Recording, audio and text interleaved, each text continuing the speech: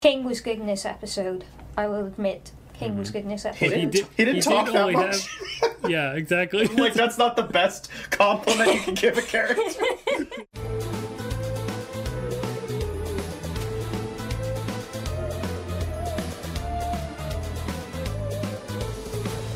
Three, 2, 1.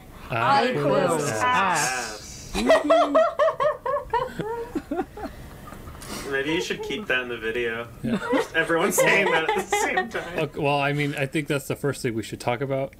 The most significant thing that we noticed in this episode is that when Ida is checking off her list of ingredients, one of the things listed is iQuils, ass.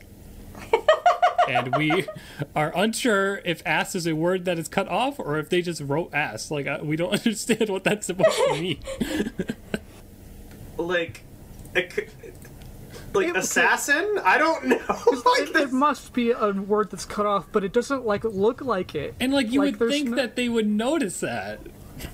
They must have noticed that. They must have noticed. I mean, most letters would have a tall part getting cut off. Exactly, you know? exactly. I mean, maybe it really is iQuils and then ass quills, because if it's ass quills, there would be a dash between ass and quills, and the dash wouldn't be shown. True. I feel so bad this is what we're talking about after that episode, because I thought it was... No, we gotta talk. We have to talk about wonderful. The funny thing before we get to the heavy stuff. Okay. Talking of funny stuff, the Blight siblings. They look so cute when they took off their thing. I know. Oh my god. He's so cute. I've been having them on the entire I love that. That is absolutely mad. That is Adventure Time levels of chaos. The fact that they have been hiding their puberty, their long clothes, hair. always being why Edric was hiding his glasses. They're so cute. I feel like having invisible glasses is, I don't know, would cause some kind of issue. You would lose them. I guess not. I don't even know where to start. Yeah. Well, so for me, maybe this is the case with you guys too, but this is an episode that kind of skyrocketed in quality once that thing happened. Not that it wasn't good, it was good, but then once they reveal what Luz was nervous about, I was like, oh, okay, there's our... Oh, I agree. There's our juicy Twitter invasion moment. I was a little nervous that she was just worried to be like, well, today my mom and I hang out and I miss her and I didn't want to tell you, and I was just like, that's not a good enough reason to be dishonest. And I was like, oh, okay, never mind. Because even Tipsy said it during the episode, it was reminding her of Steven Universe, and I was getting that same sort of feeling, and I was sitting there just hoping they'll subvert it, right? It's not just going to be a very basic she's lying but then she's going to realize that she shouldn't be lying. It's no, she was lying about an extremely realistic, depressing thing that makes sense for her to be so nervous about. Yeah, and it also makes perfect sense that she thought she could deal with it. She was like, this happened a long time ago, and it's not really a big deal anymore, but it is because she doesn't get to see her mama because she's in a different world. And they did that stupid thing that I love when there's a character that's always goofy, and then they have that really serious moment, and then she tries to get up and fall. She's like, I got jelly legs, and I'm like, you poor sweetheart. I'm like, no, it's just so good. But yeah, I really like Luz's mood change at the end of the episode, because Luz is usually very peppy. She's either peppy, very peppy, or she's anxious and hiding something like she was the majority of this episode. It's either one or the other. You never get an outright, depressed or serious Luz, and we did at the end of this episode, and I really appreciated that. I think it adds a lot more to her, to show her going through different emotions, you know? Yeah. I need you guys to know something. I'm not one to be a big shipper. I really don't. That's not really my thing. I don't do it often. But I genuinely think Amity and Luz is one of my favorite relationships in any media. Yeah. Just the way it's portrayed.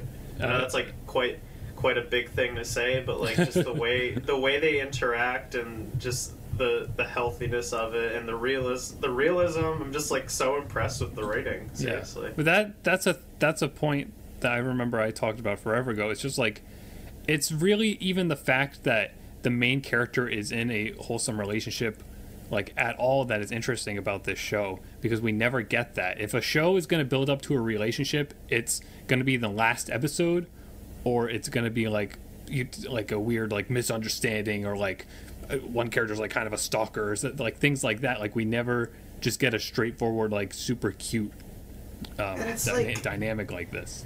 When she's like, I'm leaving without both of you, and she goes invisible, and then Luz follows her, Amity just like kind of immediately opens up to her. There's no like force, like, I'm not talking to you, like sort of thing. It was just so real. Like, Amity just like went right into it and was honest about her feelings, and I'm just like, oh my god, this is so good. Yeah, when they made Amity and Luz like a canon pairing so early on, I was kind of happy, because it meant that we'd have more time with them as a couple going through couple problems before the end of the show. And I knew there would be couple problems, and this is an example of them having those relationship issues and dealing with them in a healthy way, rather than, well, what Steven Universe did, which is a prolonged, unhealthy way of dealing with things. I suspect we'll get more like this in the future. They will probably have more relationship issues in the future, and we may or may not like those storylines depending. I don't feel particularly attached to the couple myself in terms of relating to them. Like, I don't really relate strongly to either character, and I've never dated anyone, so I can't relate to their relationship. But the fact is, they are the first example of gay cartoon characters having an on-screen ongoing relationship, and of cartoon characters in general having an ongoing relationship. You never see that in kids media. You never see teenage dating. Yeah. So that's what makes them special to me, I think. Especially too, like, just like you're right that there's not gay representation in anything, and like, if there is, it would like be a side character in like an adult animated cartoon where like it's just like a stereotype, where it's just like, you know, it's not actually really representation. It's just like, oh, this is like the gay one, ha ha ha. Like, yeah, the only example I can think of is Spinnerella and Natasha and She-Ra. Like, that is the only example I can think of where you had gay characters in an on-screen relation. Oh, and Bubbling, but Bubbling was like almost entirely subtextual in comparison until the series finale, and Obsidian. So that's kind of different. Yeah, I would say that's very different. yeah, that's very different. Lumity is very open about itself. It's very confident. It's much more representative and comfortable with what it is, even if it's new ground. I've also never dated, but that's cause Aero, and I still like relate to them on just like on a relationship level. Like, it doesn't have to be a romantic thing. Just like admiring how these two characters are interacting with each other in such like an admirable and healthy way, and how they can show characters getting angry at each other or having a relationship issue without it being the cookie cutter, like they're angry and they're giving them the silent treatment and then they resolve it at the end of the episode. It's like they can be angry but also accepting and open about their feelings. That's not something that just often is shown. People are really black and white with that stuff usually, so it's really nice to see like such a complex sort of thing. And I'm like, hell yeah, love it. You know what else I love?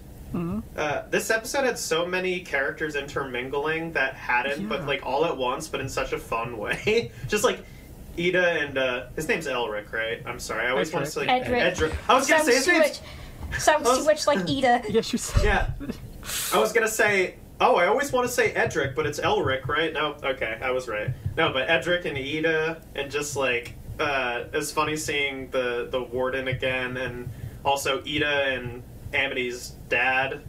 Even. Oh yeah. Oh, they have a history. You know, and then King and Edric, like, just kind of connecting and having, like, a good King moment there where he just sort of casually says what he's feeling. Instead of going, like, you know, I relate to that. As King, I'm always feeling bad because, like, he just said, like, I get it. And I'm just like, as King bam, from nice. the Owl House, I relate to this moment. Yeah. No, it was really, really good. Seriously. Like when Edric like started walking away and then the camera like focused on him and he was like, "I'm feeling sad." I was like, "Hold on, how is this going to be an Edric episode in addition to everything else that's been set up so far?" But then it was, and it like worked really well. Yeah. Well, that's too, like, something that I always appreciate, especially with this show, like, just having him mention, like, oh, I do, like, what is it, beastkeeping magic as a hobby, and also, like, this other thing. It's always nice to hear about, like, what the characters are doing off screen, where he's like, oh, this guy's actually really interested in these other things. He's not just one-dimensional illusion zany brother, you know? And he looks cuter without the illusion magic, just saying.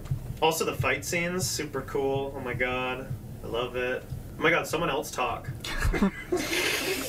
I'm trying to think of what to say, because it's just like, especially compared to how I felt about the previous episode. Anyways, it's like this episode was establishing itself like it was a good filler episode. I know that's like a wrong thing to say, filler, but like, you know, up until we got like that moment of Luz talking about her dad, that's when I was like, whoa, okay, this is like an episode that's like doing something that kind of, you know, is very rare for a cartoon to even do. What made you think it was going to be a filler episode? Because as soon as Luz like was like saying or thinking anything about her mom, I was like, okay, this is going to be something's going to happen in this one. I just mean the scenario. What Nick's saying, because it's like, I want to join the brawl, and it's like, oh, it's the zany brawl episode, exactly, like, yeah, sort of thing. It's like it's the mandated wrestling episode. Like, it didn't seem like it was like, okay, they're going here to like earn this item and do this thing. Like, it was like a very direct, like, okay, they want to do like a tournament. The thing is that episode. It was like all of those things. That's what I got. It just works so well. Yeah. Like, yeah, I think maybe you're just used to like only one thing happening. It's just like, oh, this is the tournament episode, so no room for very sad, honest scenes or anything. But it's just like, we were wrong.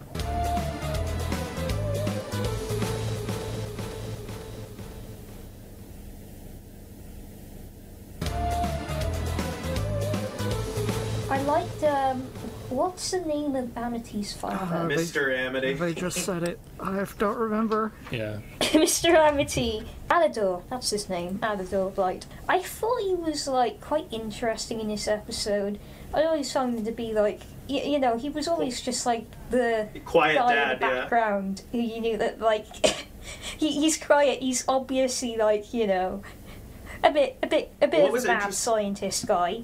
And we never hear what was interesting was it seemed like the dynamic was Amity's mom was really, really overbearing, and he was just kind of quiet and kept to himself, and he didn't really want to, like, get in her business or, like, defy her. But he had, like, in this episode, it's surprising to see him being the one being like, no, Amity, you do this. I thought that was more of an Amity mom thing, but I'm like, oh, okay, they're both pretty controlling. It kind of is, though, because he was only doing that because Amity's mom signed her up for the Emperor's Coven thing.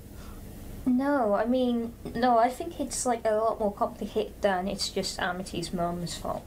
Amity's father has also been like putting pressure on her. I mean, she's in the Abomination Coven. Her mother's not in the Abomination Coven, as far as I can tell. And the thing is, like, it's made clear. It's made very apparent. Like, for the same reason that Willow was on the Abomination track, if you recall. She was put on there by her fathers who love her because you get more money out of it when you get a job for it. But it's clear, like, that's kind of the intention with Amity as well. I mean, she loves her abomination magic, she really does. But when her dad said that he used to mess around a lot and that's why he doesn't want Amity to do the same, it's made pretty transparent that her parents are putting expectations on her that they were not able to meet themselves. They're kind of hoping that she's more successful than they are and that she has the respect of the Emperor's Coven, which does not like them at all and which is currently using their tech. So he's also like a problematic parent in regard of, especially when you see him trying to control her in this episode and humiliating her in the competition. Oh, it's kind of controlling. It's not like the worst ever. It's definitely like bad. A thing I have to bring up before I forget really fast, because they did this twice in the show, and I liked it a lot both times. Remember in, I think, Understanding Willow is the episode, and Amity and Willow were like, sort of like gonna become friends again, and they were sort of just like, it's a start. At the end of this episode, when the dad was like kind of on Amity's side a little bit, and he went to hug, she like went for the handshake instead, and was just like, it's a good first step. I'm like, hell yeah! I like the whole like not getting right into like, I love you, Dad. You're finally, right. Huh? We were talking about this like earlier this season with Ida's mom episode, anti-vaxxer episode. I barely remember that episode. Yeah. It's been a while, if I'm being honest.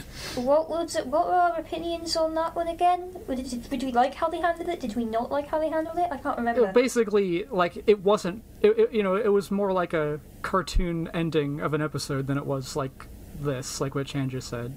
So, like, instead of a slow burn, like, relationship rebuilding, it's like, all is forgiven. I learned my cartoon lesson in 22 minutes. Yeah. Oh, right. People were fine with it, but, like, it was definitely worse than this.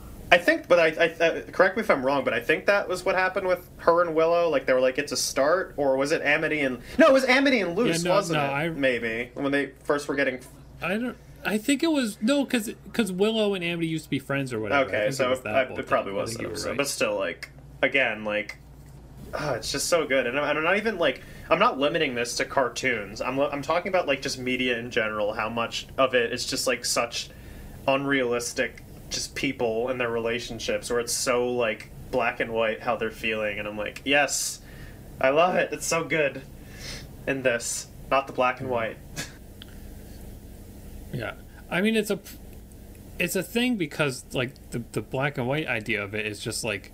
It just kind of makes sense to write that way. Like, whether or not it's realistic, that's just how you kind of would write a 20-minute story, unless you're doing what the Owl House is doing, which you know, like, you're going to have multiple it makes sense on the same sort of thing. For sure. Yeah. So it's like a tired trope, but it's a trope. Yeah, I totally get why it exists, like but I also, as a viewer, am happy to enjoy something different. Yeah, something different. What else? I feel like we covered most of the episode. Like I don't know. It's such a packed episode. More to talk about. Owl Beast Ida, that's cool. Or Harpy. I like that was like our first instance of seeing her just like being able to pop into it, right? Like just effortlessly. Like, control her transformation and also just partially transform. And also when only her arm was in Harpy mode, like I noticed that the color of her Harpy arm and her like shirt sleeve were the same color, and there was no like, it looked like it was just one continuous thing. Thought that was a little funny. King was good in this episode, I will admit. King was good in this episode. He didn't talk that much. Yeah, exactly. Like, that's not the best compliment you can give a character. But like, you know, again, he could have talked more, which is why he was good. It's just like... Exactly. No, but like, okay, let me go into it a little bit. First of all, King trolling Ida by telling everyone that she's trying to get information from her ex is really funny. Yeah, and then him in the beginning like hugging Luce, but also being cute, but also being mischievous. I'm like, dang, this is the characterization I wish King had all the time. and like King's interactions with Edric Blight and Edric's like, I feel like people don't take me seriously, which is new, by the way.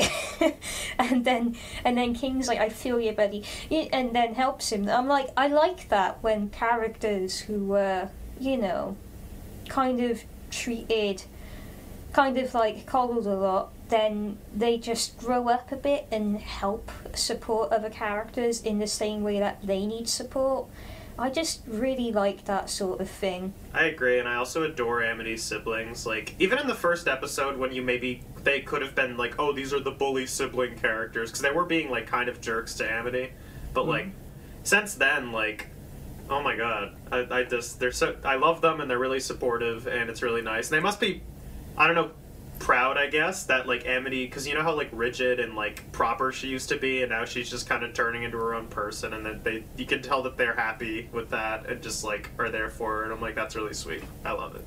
It's pretty clear that they hide themselves both from their parents, so that their parents don't ask them awkward questions like about Edric's dress code, which was very funny. Well, it's interesting to think about. Maybe that's the reason why they were the illusions. It's just their parents, mostly. Yeah, exactly. And also from, like, other people, because they haven't got that self-confidence with themselves to just be anything other than the cute twins, you know what I mean? Yeah. So, like, they spent the entire episode separated, which is also a first, I think, for those two.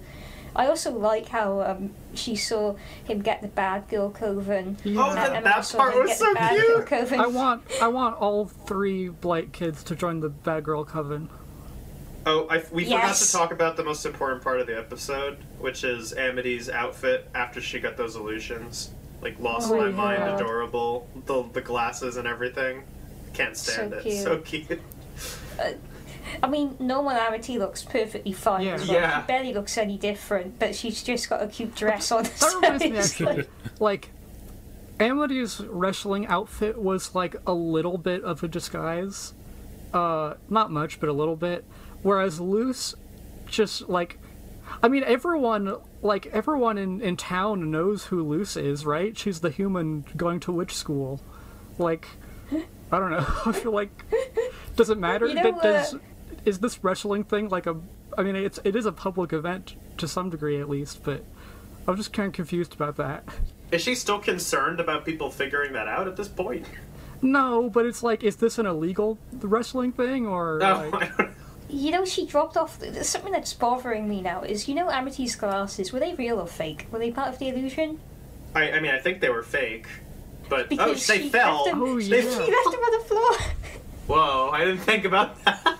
Well, they're real until she deactivates the magic from those crystals. How about that? Oh, okay. All right. Because Edric's glasses, we never see them. They could fall on the floor, and he'd never know. And then Amity's glasses don't even exist and fall on the floor. I didn't think. Oh no, my alarm! 2 seconds. Is it your mom alarm? You have to silence it. It's my Netflix alarm because we never are on this late, so I forgot to turn it off. Your Netflix alarm? Like 4 o'clock Netflix time? Like, what do you mean? Yeah, pretty much, yeah. 9 p.m. here is Netflix time. Right. Time zones. Yeah, so iQuill's ass. Yep. Yeah. Wait, how many syllables is that? iQuill's ass. Oh, it's just 3. iQuill's ass. Just say that. Ooh. Sorry, I'm already working on my haiku. I'm sorry. I'm getting ahead of myself. The thought process I had based on what I said earlier about how I want all the Blight kids to join the Bad Girl Coven. If they do that, and make a big deal out of it, I guess, what position do you think that would put their parents in? Because their parents are working for the Emperor, but they don't like it. I think that's gonna be like an inevitability of Amity's parents being asked to turn against her.